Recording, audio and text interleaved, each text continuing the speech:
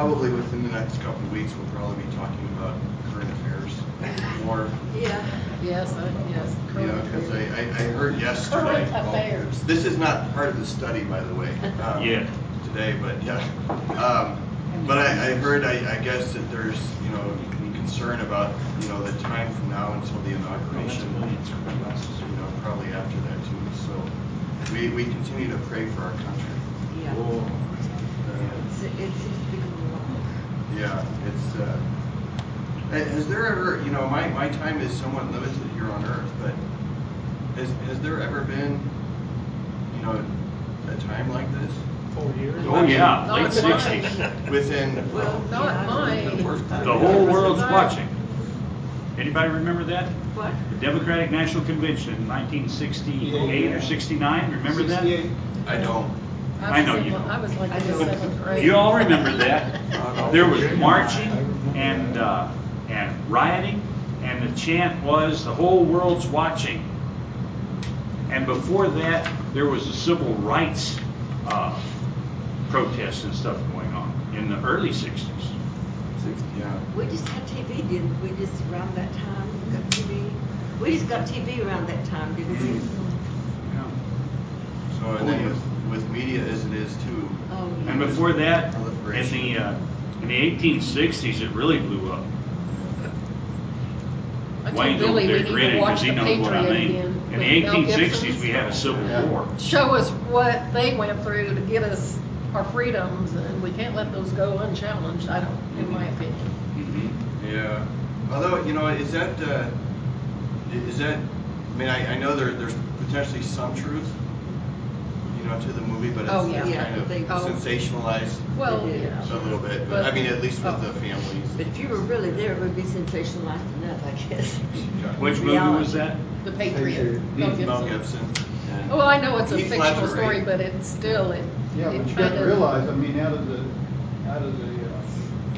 Constitution signers, 4 or 5 of them lost everything they had. Mhm. Yeah. All of them lost everything they had. They just, yeah. Well, I don't know about all of them, but I know there was 3 or 4 of them that lost everything they had and died, as paupers as it was put. I mean, That's happening right now. Arlington came from one of them's farm. They put a cemetery there to make sure that they could never again be used for a farm. But from what I understand, it wasn't easy. I mean, I also heard of in government class there was an incident between Clay and somebody else, and there was pistols drawn in the chambers. Oh, really? Yeah. Clay was one of them, and I can't remember the other guy's name, but they were getting ready to go at. I mean, Burr. no, It was a different incident. it was a different incident. It was later on than that. There was an incident that they were. Dylan. And those 2 weren't the only ones with pistols that day. So it was like. Yeah. All right. Well, more forthcoming. Certainly with that. For the time being, our plan today is to introduce and to discuss and talk about the prayer of the church. So we're moving along in the liturgy. Last week, we talked a little bit about the offertory, and inclusive of that is the offering, of course. But today, prayer of the church, and then I think next week we actually begin the service of the sacrament in our study. So let's open with prayer. Heavenly Father, you command us to pray, calling us to call upon you in every trouble, pray, praise, and give thanks. You also promise to hear our prayers for the sake of your Son, Jesus Christ. So hear us as we come before you according to your word.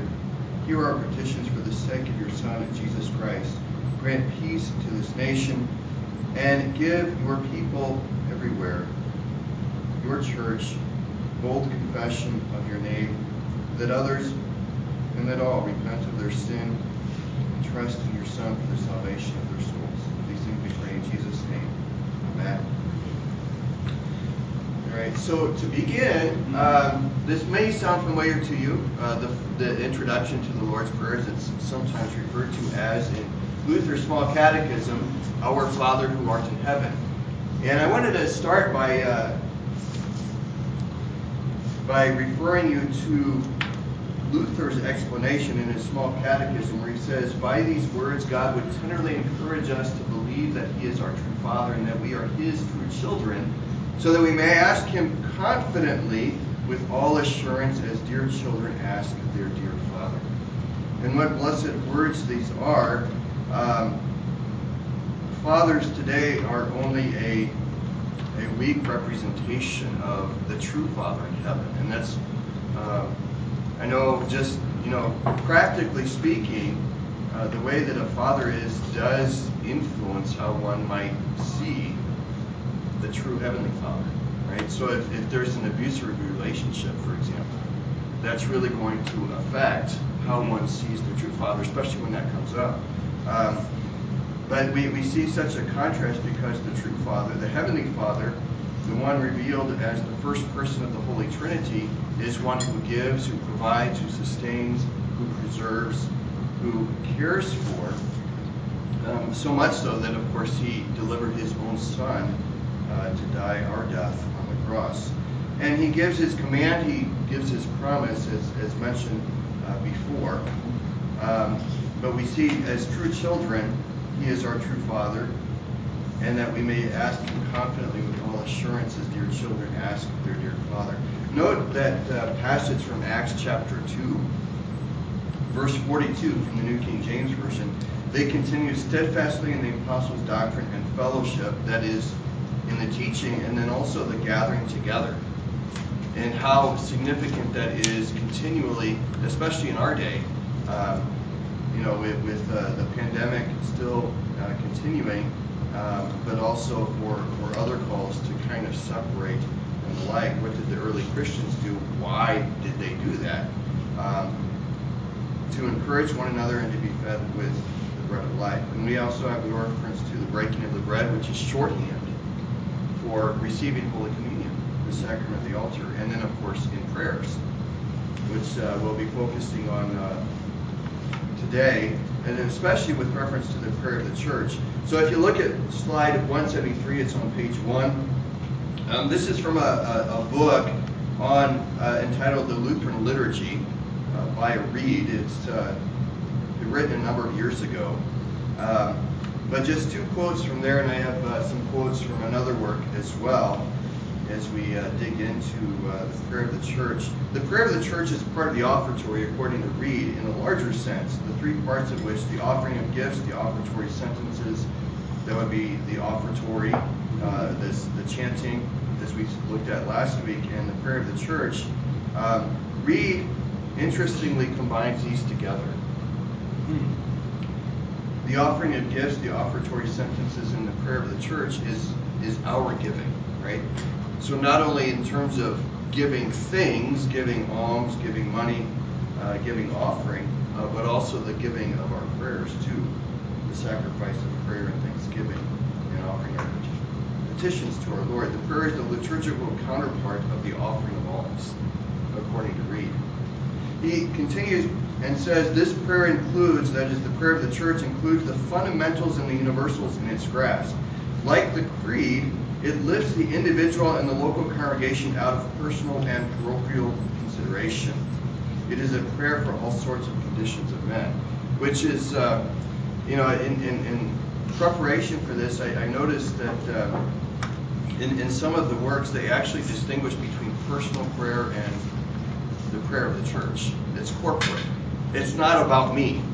And one had even commented that in other fellowships, many of the prayers that the pastors might pray publicly are more personal in nature rather than public.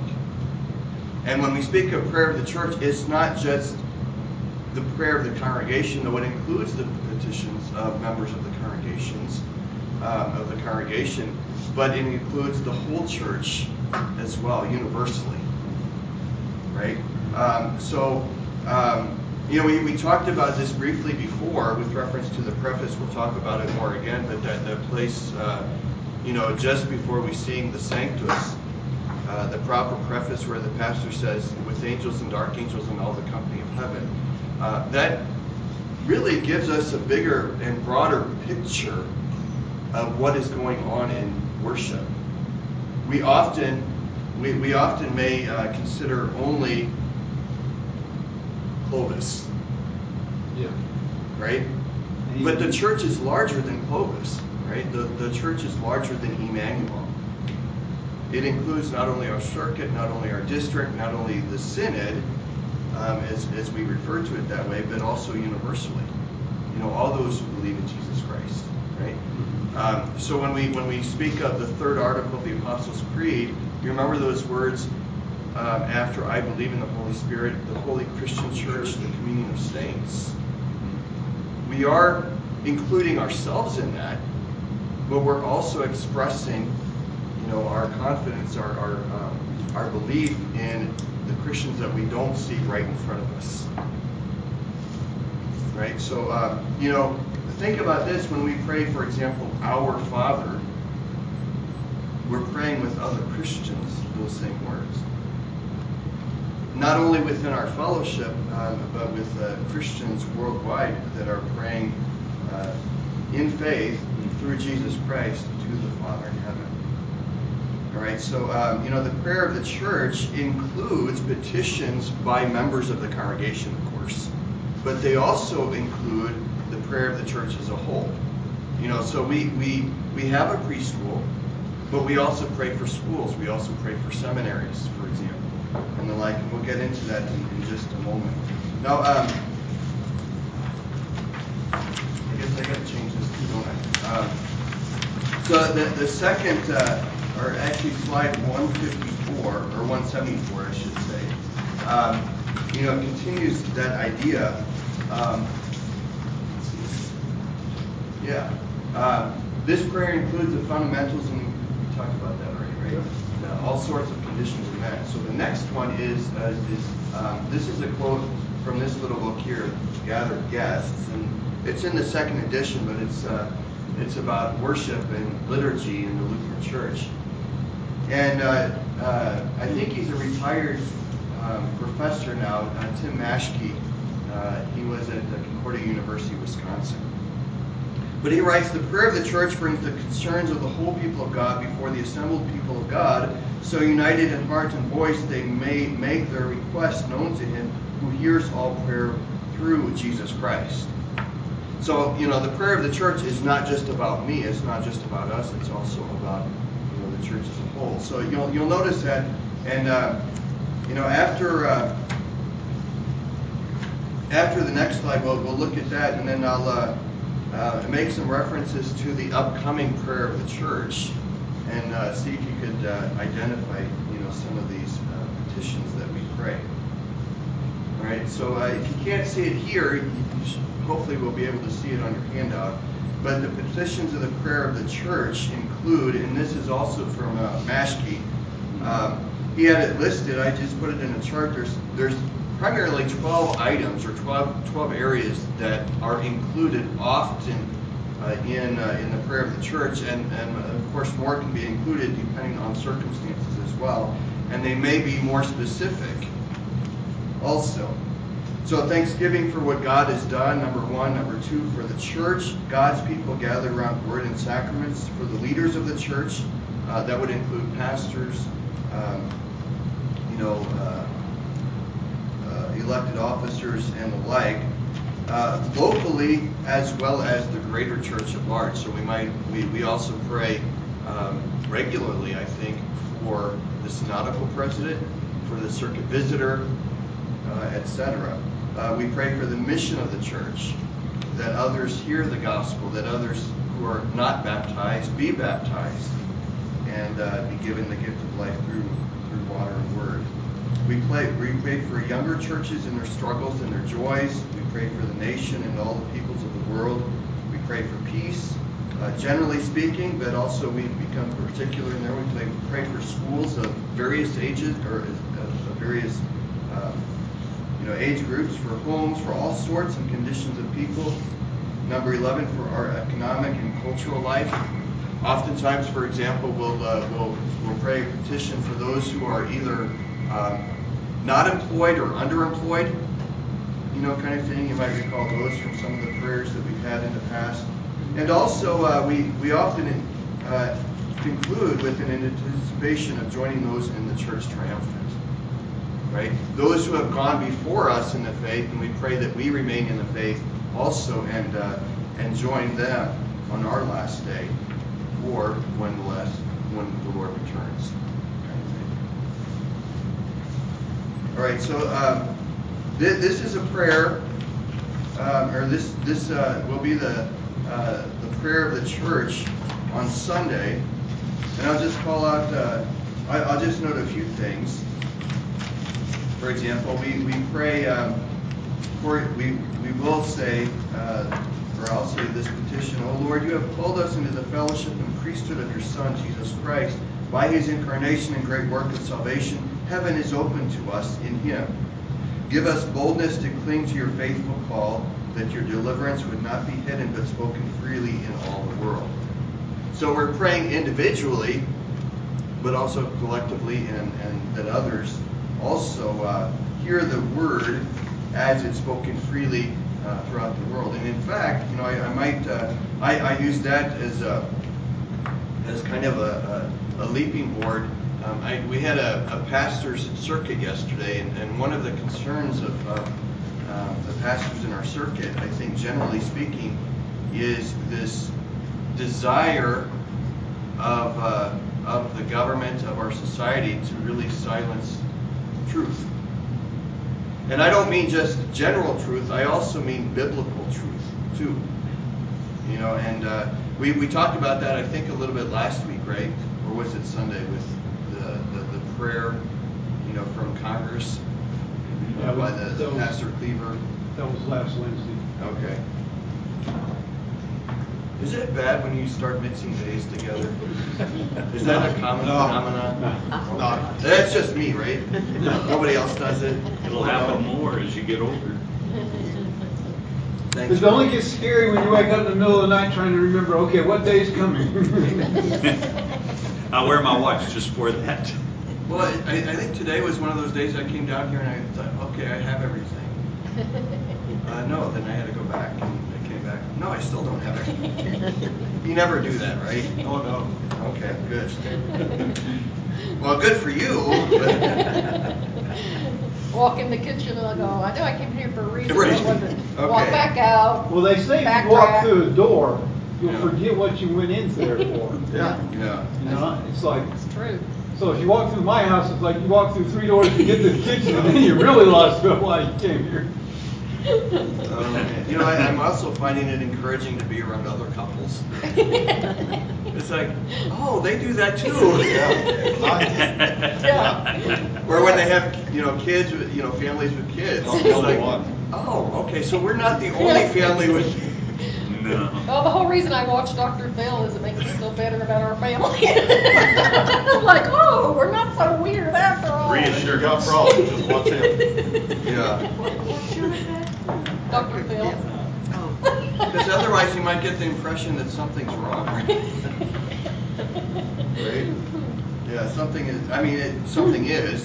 but it's not just It's me. not just us. It's not just my family. It makes you feel better. Okay, yeah. So, having a 13-year-old. Oh, yeah. Yes. You got a good 13-year-old, though. Well, that's because he's so shy and quiet when he's around people. Yeah. See, that's what people thought about Carly, too. Oh, she's such a sweetie. I mean, he's a good kid. He's a good kid, but yeah. But and then with this whole COVID thing too, that's just that's kind of it's a strange phenomenon. I wanted to point out, he's only shy when you're looking. Oh, yeah? Okay. Yeah, He seems to do better when his brother. I'm sorry for kids with this whole COVID thing, especially those real social kids. This is hard on them. It's hard on my grandson. Yeah, well, and so they kind of move that energy Yes. in different places, Mm-hmm. you know, and so, you know, as much as I might speak, well, don't tell him this, but as much as I might speak against or, you know, kind of decry the amount of social media, you know, and gaming, I think for many kids it is an outlet. Mm-hmm. You know, it's a social outlet too. You know, Especially now. Yeah. So I mean, when I was growing up, and maybe you could, you know, recognize this too, but you know, being outside, playing with friends, you know, getting physical activity and stuff. But for many today, I think it's different. Well, you don't want to just let your kids just run outside without keeping an eye on them nowadays. You know, when we were kids, it was a whole different story. We'd go outside as soon as breakfast was over, and our parents didn't see us till the next meal. Right. You know? Right. And they weren't worried. They weren't worried. Yeah. They were you know? just hungry when they came home. Yeah. Anything to eat. Yeah. We used to not lock our doors in our house. Yeah, No. Yeah. Now anymore, I think. Well, we lock it all up now. Oh, yeah. Better. When I was that age, other kids' parents were never afraid to correct. Oh, that's true. And even give them a swat every once in a while. Call your parents Boy, and say, you'd wind you up know in what, prison. Charlene? You'd wind up in prison if you did that today. That's right. The second petition, and maybe we'll move on, but the second petition, not of the Lord's Prayer, but the second request or prayer in the prayer of the church for this coming Sunday is, gracious God, preserve your church here and throughout the world.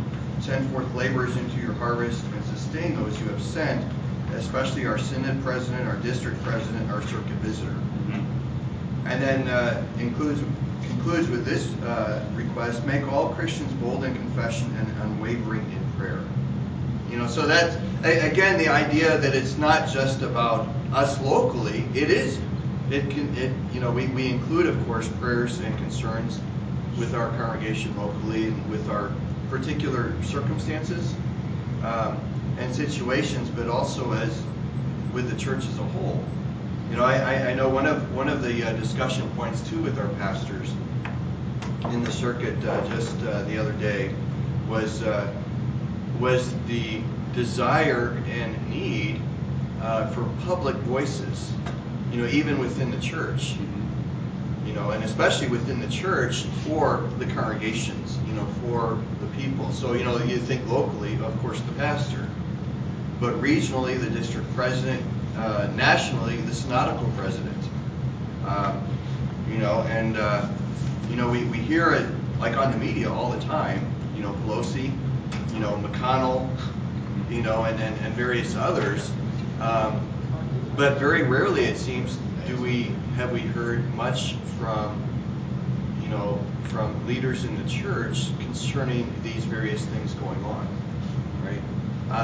Maybe in the Reporter, you know, in Lutheran Witness. But I remember, I think it was when President Harrison was initially elected. Within the first or second year, there was this big to-do about remember the Affordable Care Act?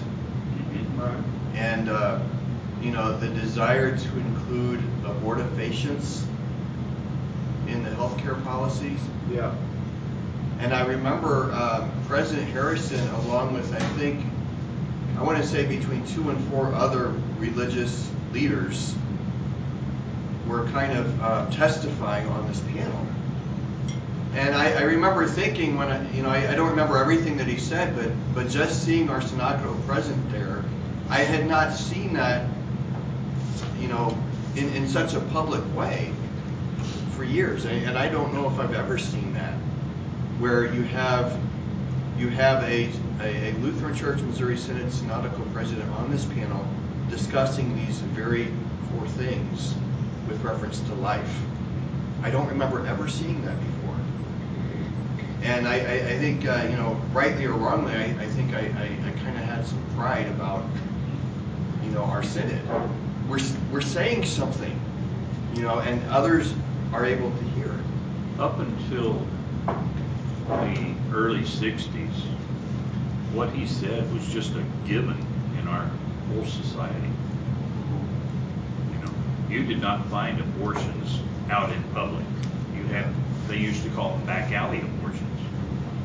They had to be hidden. They were illegal. Right. And that all changed in the 60s and 70s. And that's why that makes such an impact now when somebody is out there saying that. It makes a big impact now because we have basically an entire generation that's grown up with it being a legal, even ethical thing. Yeah.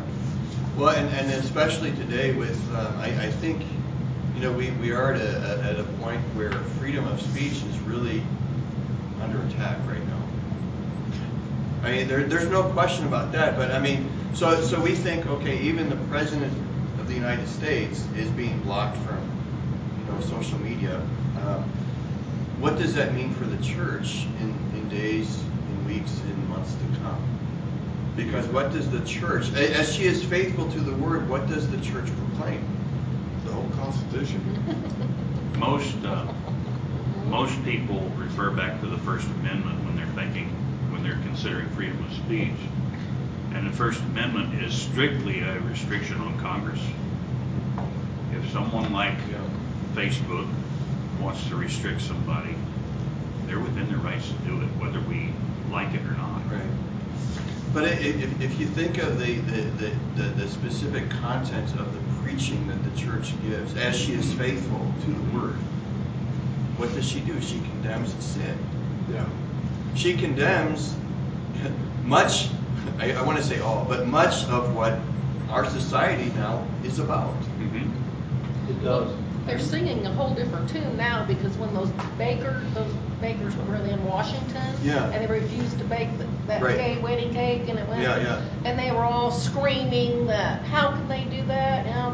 But now that Facebook or Twitter has denied Trump the right to tweet anymore, oh, that's okay because that's a private business. Well, those bakers were a private business They sure were as well. They got the snot find out of them. Yes. Well, and so it's a double standard for Christians. Yeah.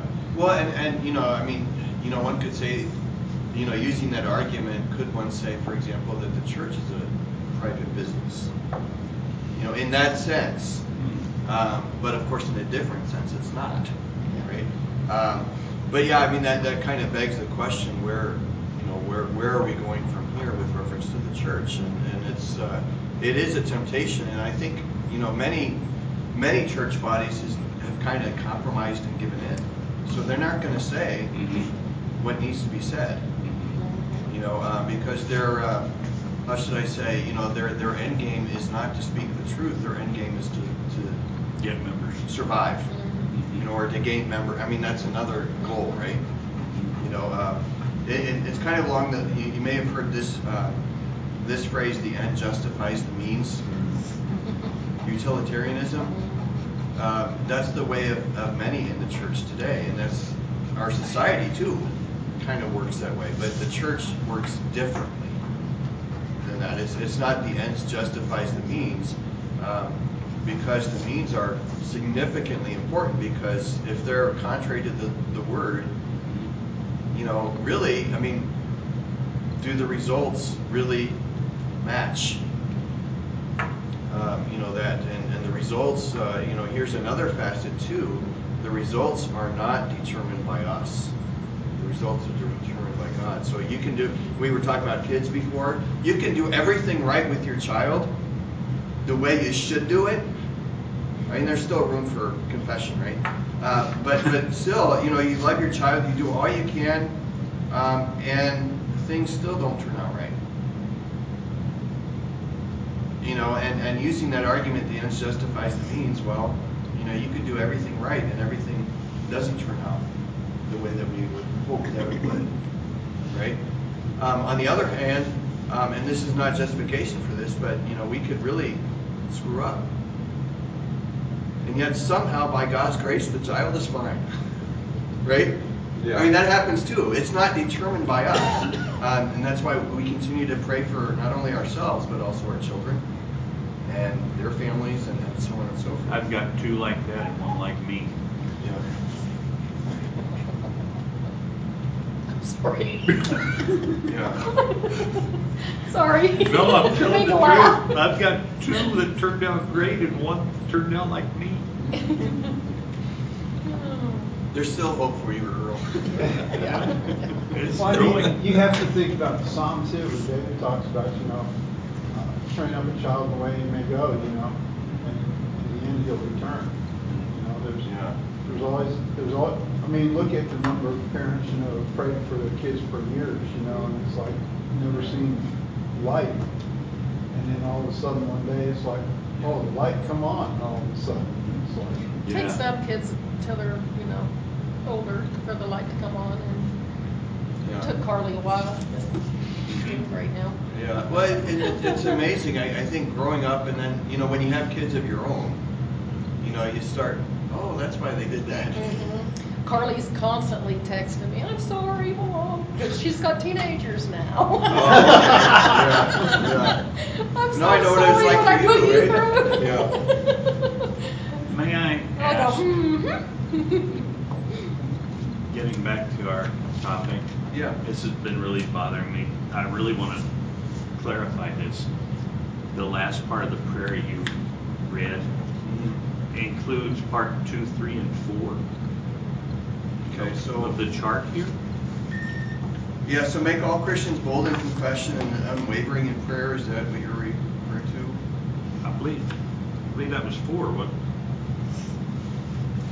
Well, for the mission of the church, yeah, some of these they're not necessarily going to be explicitly divided.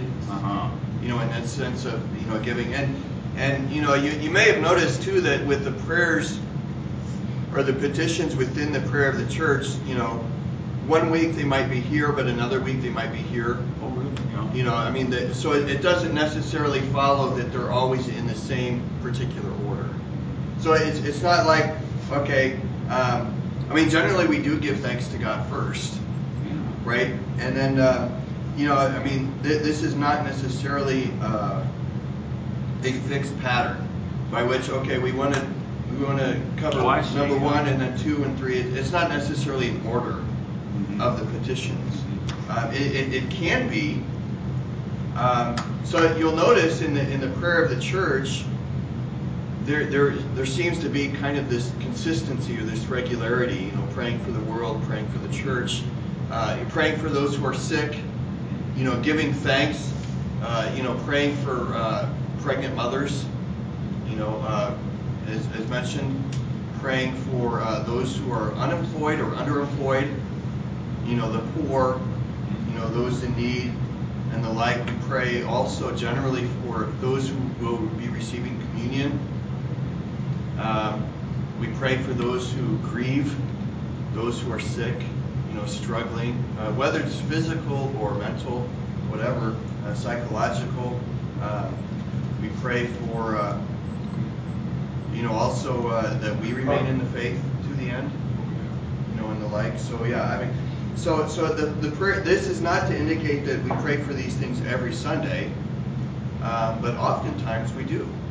And there may be other petitions too. Again, depending on circumstance, I know like sometimes we'll pray for the weather. I know in the last couple months we prayed a few times specifically for rain. Or for good weather. We do pray for good weather for the crops and so on and so forth too. Not only for ourselves, but for those others who eat, which is everybody, right? As far as I know, everybody eats. Yeah. Everybody drinks. Now the amount might vary.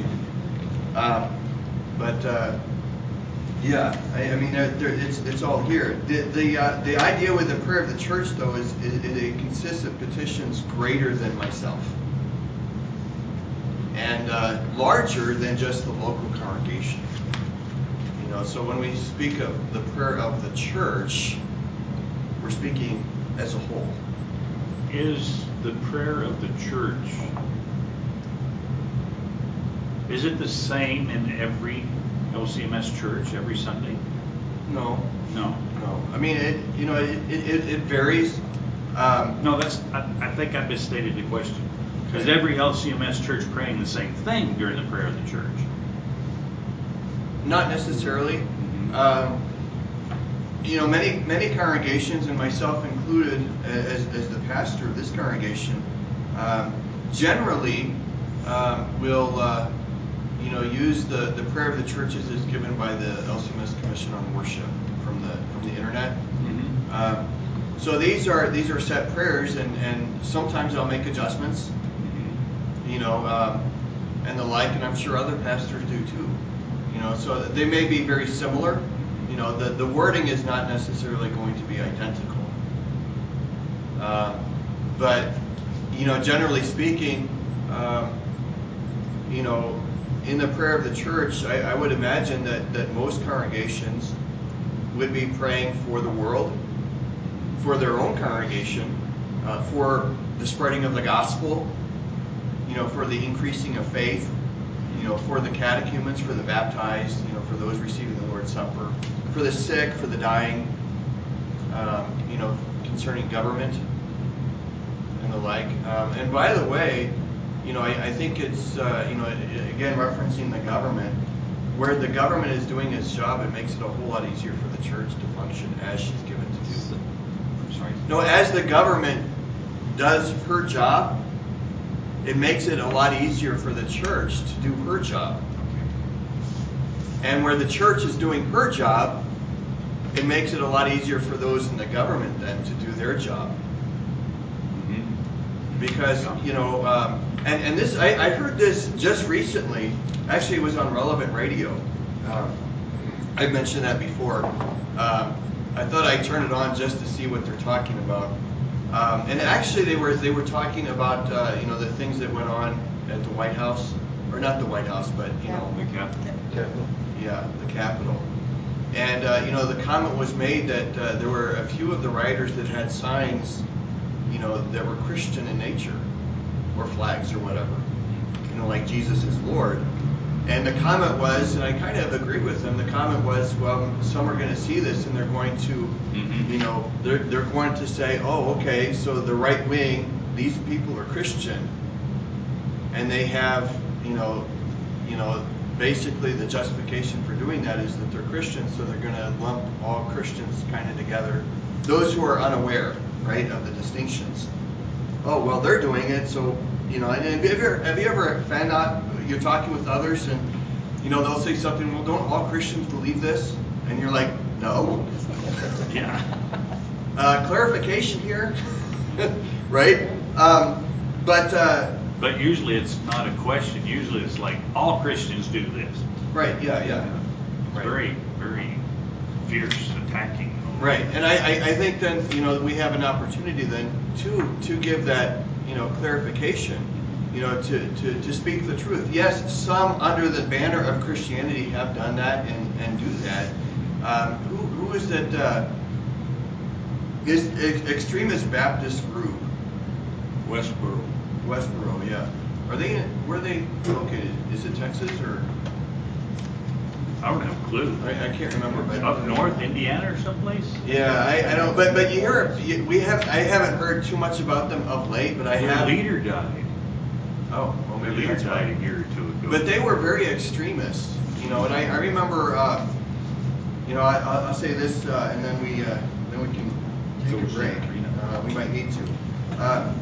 But when I was, serving in Platteville in Wisconsin, Kansas. we had sidewalk preachers every now and then. Oh yeah. That came, and sadly I never was able to hear them. But some of our students who attended the congregation, would tell me about it. And one in particular had told me specifically about, he talked with them afterwards and stuff like that. But they were saying things like all students are going to hell. And what you have to do is repent and so on and so forth. Yeah.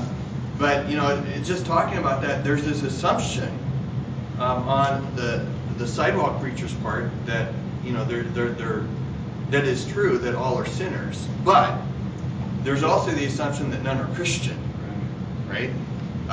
So that's on the speaker's end, but on the listener's end, there's also the facet of this that those who are hearing this, if they are Christian or if they're not Christian, they might think that most Christians are this way, and they're not. right? I mean, so as you're engaging in conversation reasonably with someone, they might be kind of, "Are you a Christian?" "Well, yeah, I am." "Really? I thought all Christians were in your face," and some are, One thing I've noticed with, I think very few Lutherans do this, but I know in other circles they do. Praise the Lord or Amen is in every sentence, right? And that's not a bad thing, but is there any content to, I've heard that, from, maybe I'll stop telling stories. Preach it, brother. Soon, but I remember we were at a campus event, and it was like the various campus ministries were involved. Like welcome, new student orientation, welcome kind of thing. And I don't remember if I had my clerical on. I don't think I did at the time. But a student, I started talking with a student, and I come to find that I think he's one of the leaders or he was one of the leaders of involved with Campus Crusade for Christ. Have you heard of them before? They're called CRU now, CRU, so Campus Crusade for Christ. But what I find interesting is, just speaking with him for probably 2 or 3 minutes, he said, "Hi, I'm a Christian. I'm with Campus Crusade for Christ," and every word after that was all about him and what he did. And what he was doing. And it's that's really interesting. Because Christians, as sinners, we'll talk about ourselves, but Christians confess Christ and speak of Christ, right? So it's not so much about my faith, it's about what God has done for me, what God continues to do for me, what he gives me, and the like. Not all prayers in all churches are going to be similar or identical, but there will be similarities. And different circumstances, will vary, the petitions too. So, congregations in Louisiana and in Texas or, in Wisconsin where there's a huge snowstorm, I don't know if there is right now, but, where the pandemic is fiercely, spreading, the prayers there might be very different from another part of the country where that congregation, maybe the pandemic is very light. Maybe they're not experiencing that at all, or any hardship like they are in other congregations, or blessings too. So if you have a congregation that the majority of members are elderly, the petitions may be very different from a congregation that is mostly young families with many children. Or what a deaf congregation. And so circumstances are going to vary, especially, inclusive of, like in campus ministry, or if a congregation is serving, another ethnic group, or there's a high number of Muslims, like in Minneapolis, for example, the prayers might be very different. Or if you're in the inner city, it's going to be very, like if you're in downtown Chicago or downtown St. Louis, perhaps the petitions will be similar, but they will be very different depending on circumstance too. So I mean, it's amazing to consider, especially when the church, we kind of are very narrow in our focus a lot of times. At least I am. And I see that, or maybe I don't see it all the time. But we're very narrow, but the church is universal. Again, the Holy Christian Church, the communion of saints. And we're not praying for the deceased; we're praying for the living, of course, right? With petitions. Yes, you can say that. That's fine. Amen. Slide 176. You have that. That's on page 3. What I'd like to do is have us look at some biblical texts concerning prayer. Now, certainly these texts are not exhaustive. We see that all over the place. One could do a study just on the times that Jesus himself is found praying, often by himself, right? Like on the mountain, and the like, or the Garden of Gethsemane. kind of thing. But first, Matthew 18:20. Now you might ask the question after we read this, why would you include this on a biblical text concerning prayer? But could someone read verse 20 of Matthew 18, please? Where 2 or 3 are gathered in my name, there am I among them. Yeah. So why might this be relevant, to prayer and praying? This text, where 2 or 3 are gathered together in my name, there I am among them. It kind of signifies the fact that, He's going to hear your prayer. well, not only that, but also to, it's kind of like what we've been talking about, it's corporate prayer sometimes, when you have 2 or 3, we're praying for an individual. Then again, it just says 2 or 3 here, but that also could mean 20, 25, 26. Right. Right. A larger group. It indicates that our Lord is there. Yeah. And if He's there, Yep. that means He's also listening, right? Yeah. And what's interesting with this text, and I know I've used it a number of times with reference to, the size of the congregation. Not the size of this congregation, but certainly, there is encouragement in the fact that the Lord does not look at how many, are in a church, as if to say that if there's more people in the congregation, then God is going to hear more readily than if only 2 or 3 are there. Right? And it's not that way at all. Or this idea, and this is, Jesus mentions this in Matthew's gospel and other places too, as does Paul, and I think also in Proverbs, it's not in the amount or the quantity of the prayer either. Some people just pray and pray and pray and pray and pray and pray and pray and pray, but they do so not having faith. In other words, they're just speaking.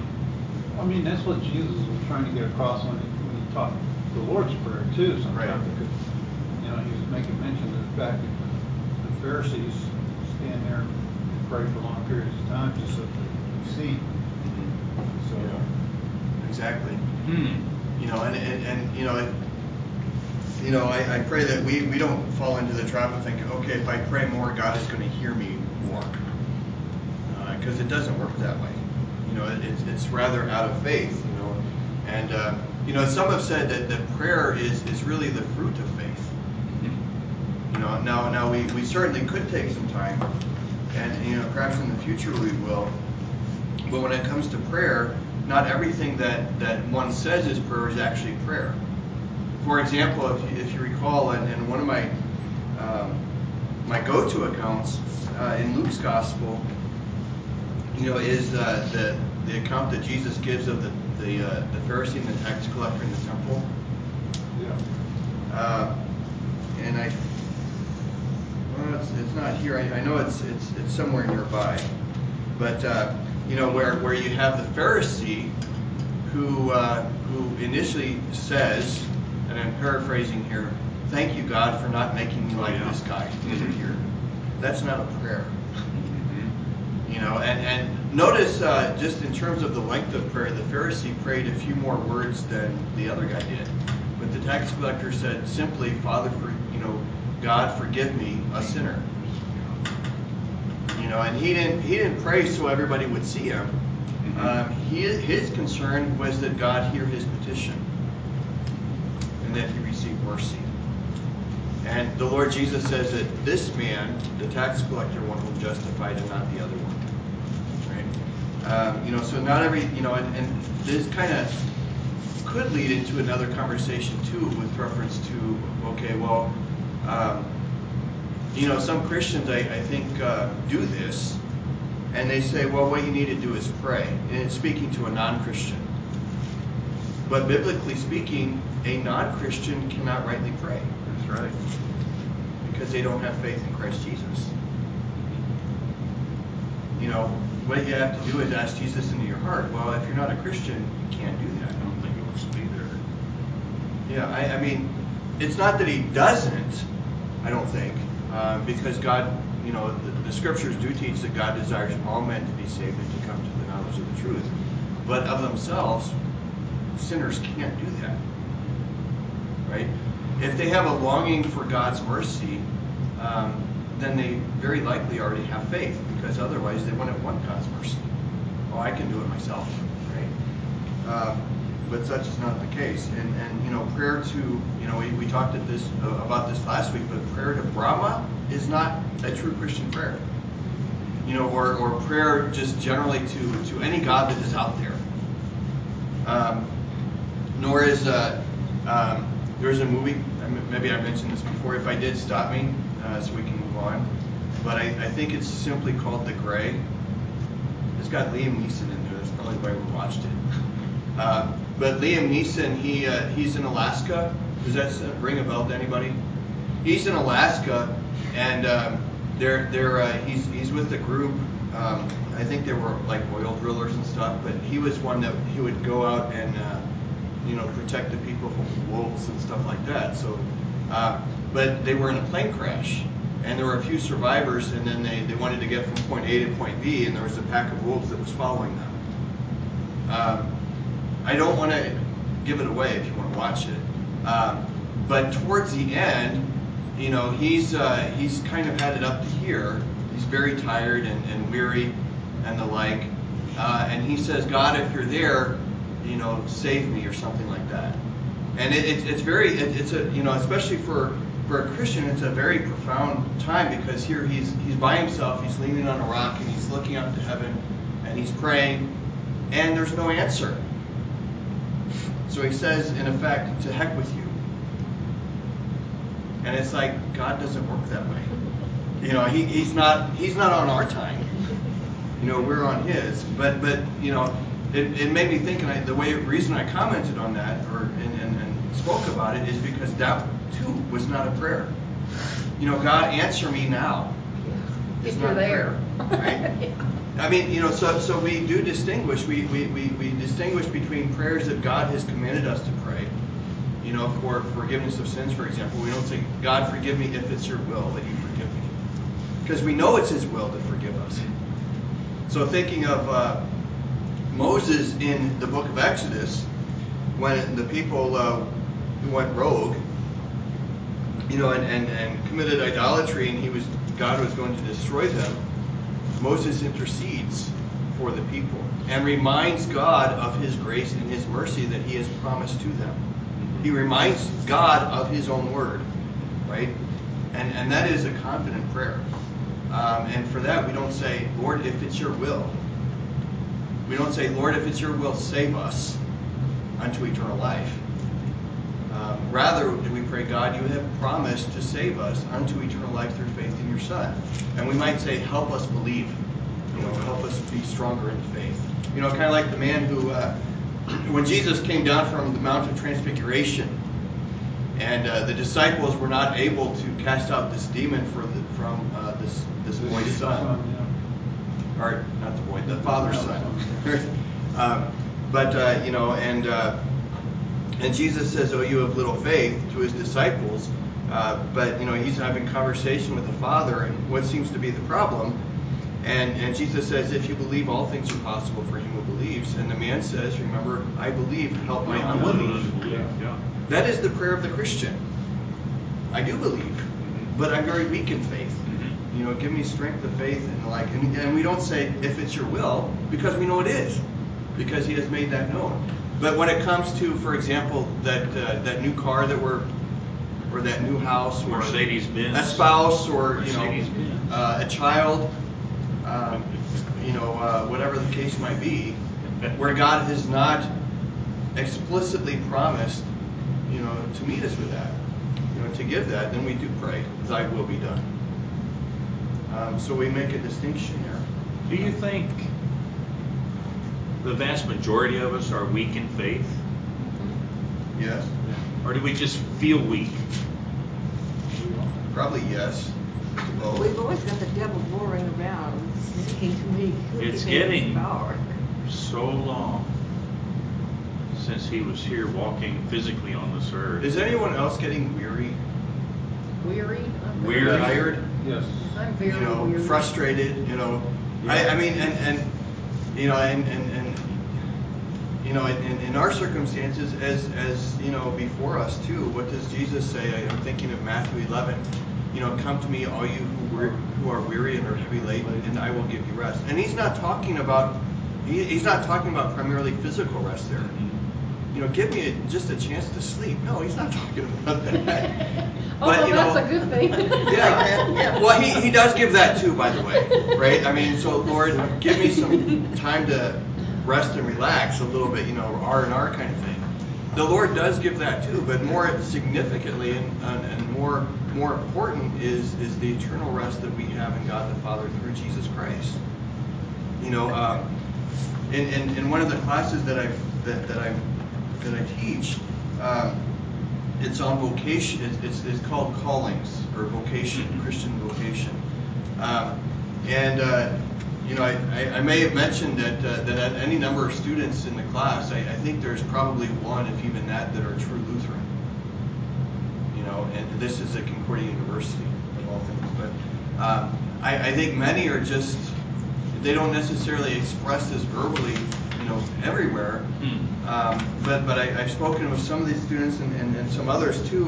When we learn about vocation, the true gift of vocation and how God uses us according to His will and not according to our own, it's kind of like the burden is lifted off our shoulders. You mean I don't have to, you know, try to figure out things to do? Yeah, because it's right in front of you. Well, but I'm already changing the diaper. Yeah, exactly. This is how you serve your neighbor.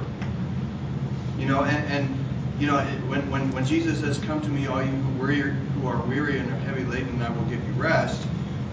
You know, again, he's not talking about physical rest, but spiritual rest. You know, the burden of, you know, the rat race of trying to do better and better and better to get right with God, that's no more. Because in Christ Jesus, you already are right with God through faith in Him.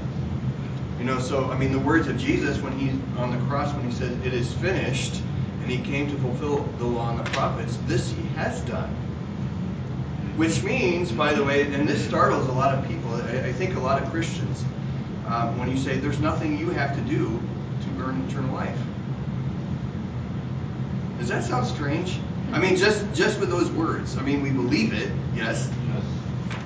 But how strange does that sound? We, you know, part of us, I think, and maybe I'm just expressing my own sinful nature here, but part of me wants to say, but there's got to be something I got to do. We're all wired that way. Yeah. We want to do it. And yet, what does the Lord say? It is like the finished. little kid says, I want to do it myself. Yeah. So it's not, well, okay, now it's like, you know, vocation, serving neighbor, you don't have to be saved, right?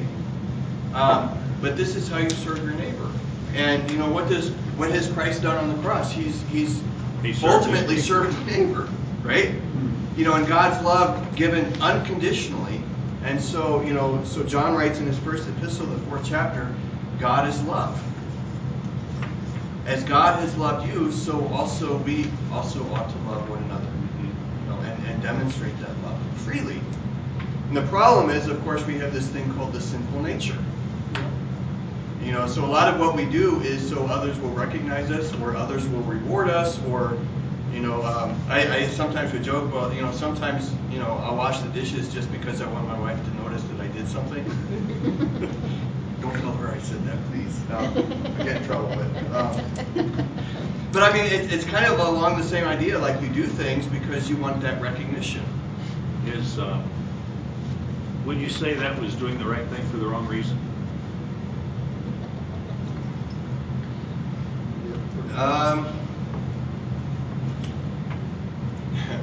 The reason why I'm thinking is because yeah, it could be the right thing, it could be the wrong thing. But you hear, I'll ask another question. You know, is doing the right thing for the wrong reason still the right thing to do? You know. Yeah, it's the right thing to do, but you might be looking for the wrong result. Yeah. So, you know, I guess what I'm learning to ask is, you know, not so much, you know, is this right or wrong, but Lord, forgive me. You know, just put the whole thing out. Because that's the way it is with sin. We can't say, okay, well, I didn't sin here that much, but here I did. That much. Kind of thing. And there is that temptation to kind of just start equivocating. Say, well, I'm not sinning that much over there, but I'm sinning more over here, kind of thing. And I think that's a greater danger because we start kind of, balancing, or measuring. And okay, I'm more sinful here, I'm less sinful here. Sin, sin according to Scripture is not primarily external, though it is. Sin is primarily of the heart. It's a condition. I don't know, did anyone catch this? I won't talk about it too much here, but when we get back to Sunday morning, when it comes across, in Thessalonians there's this place, and from the King James Version it said concupiscence. What? Concupiscence. Does anyone remember hearing that on Sunday morning from the reading in Thessalonians? From a reading. I know I did. And I didn't say anything then, but be listening for that. It's only in the King James Version, I think. But concupiscence, has to do with, the state of the condition of the heart. Which is inclusive of this desire to sin too. So we'll get into that a little bit later on. For now, turn to Luke 11. Now, in Luke 11, the first few verses have to do with this is Luke's account of Jesus giving the Our Father, the Lord's Prayer, as we refer to it as. And what's interesting about Luke's Gospel, the 11th chapter, in distinction from the parallel account, which is in Matthew's Gospel, Matthew 6, in Luke's Gospel, one of the disciples, and this is in verse 1, actually asked Jesus, after Jesus was finished praying in a certain place, when he finished, one of his disciples said to him, "Lord, teach us to pray as John taught his disciples." And Jesus said to them, when you pray, with the expectation, of course, that they will pray, say, he doesn't say, when you pray, use words like this. He doesn't say, don't say these exact same words. And some groups will actually kind of teach that. But he says, when you pray, say, Father, hallowed be your name, your kingdom come. Give us each day our daily bread, and forgive us our sins, for we ourselves forgive everyone who is indebted to us. And lead us not into temptation. All right, so, here is, like I said, Matthew 6 is the parallel, although there are some distinctions between the two accounts. But here, when you pray, say, Father, well, and think about this, too. When Jesus says, when Jesus says to his disciples, when you pray, say, Father, hallowed be your name, what do you think Jesus might be praying? Or to who is Jesus praying? Right? The Father. The first person plural, I think is something that we might be able to spend time on, just in terms of pondering and thinking about. But our Father, through faith in Christ Jesus, the Father of Jesus is also whose Father? Our own. So what we said earlier about prayer, and the universal church, we're praying together, to the Lord Himself, to hear our petitions for the sake of His Son, Jesus Christ. All right, let's go to 1 Timothy chapter 2. The time remaining we have, so we'll look at 1 Timothy 2, and then I want to look at James 1 also.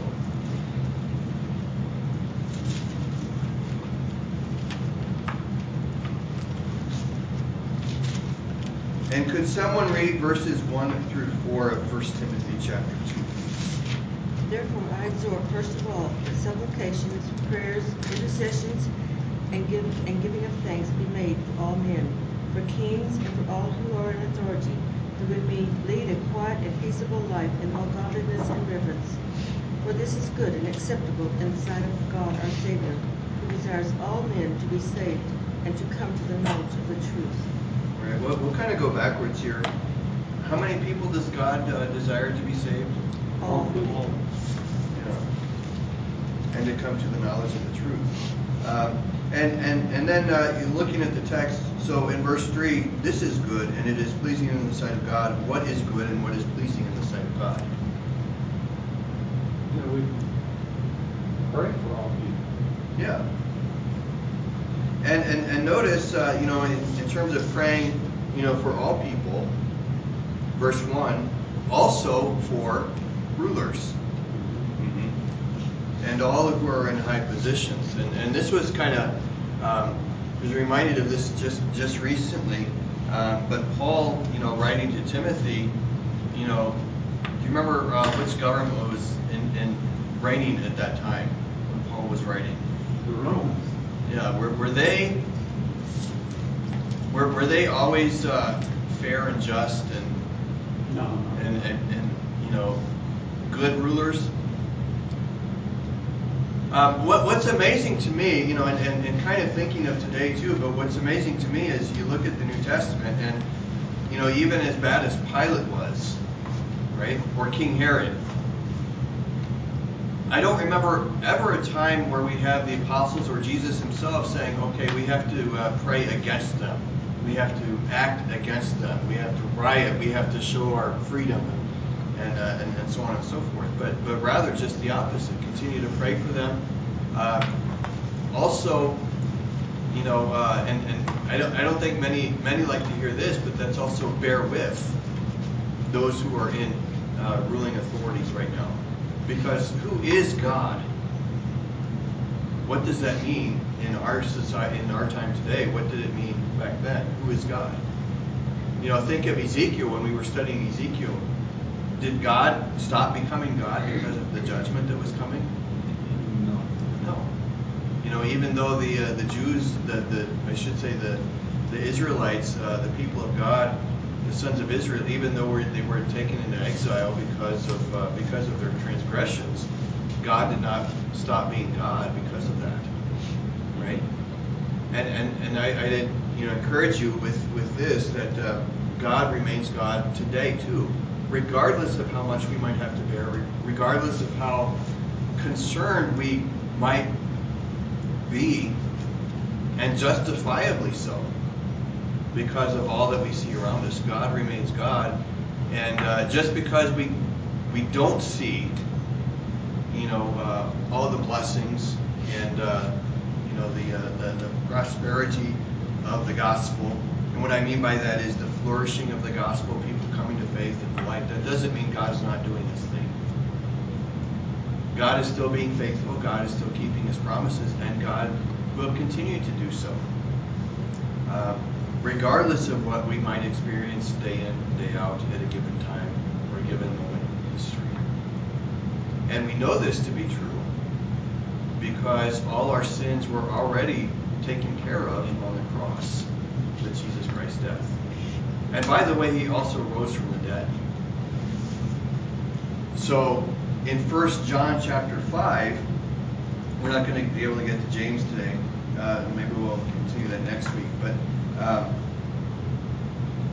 But in 1 John chapter 5, John the evangelist writes that this is the victory that has overcome the world, our faith. Faith having the object in Jesus Christ. Faith that has confidence in Him who has risen from the dead, and by the way, who has promised to return at His time, not ours. So into His hands we continue to commend ourselves.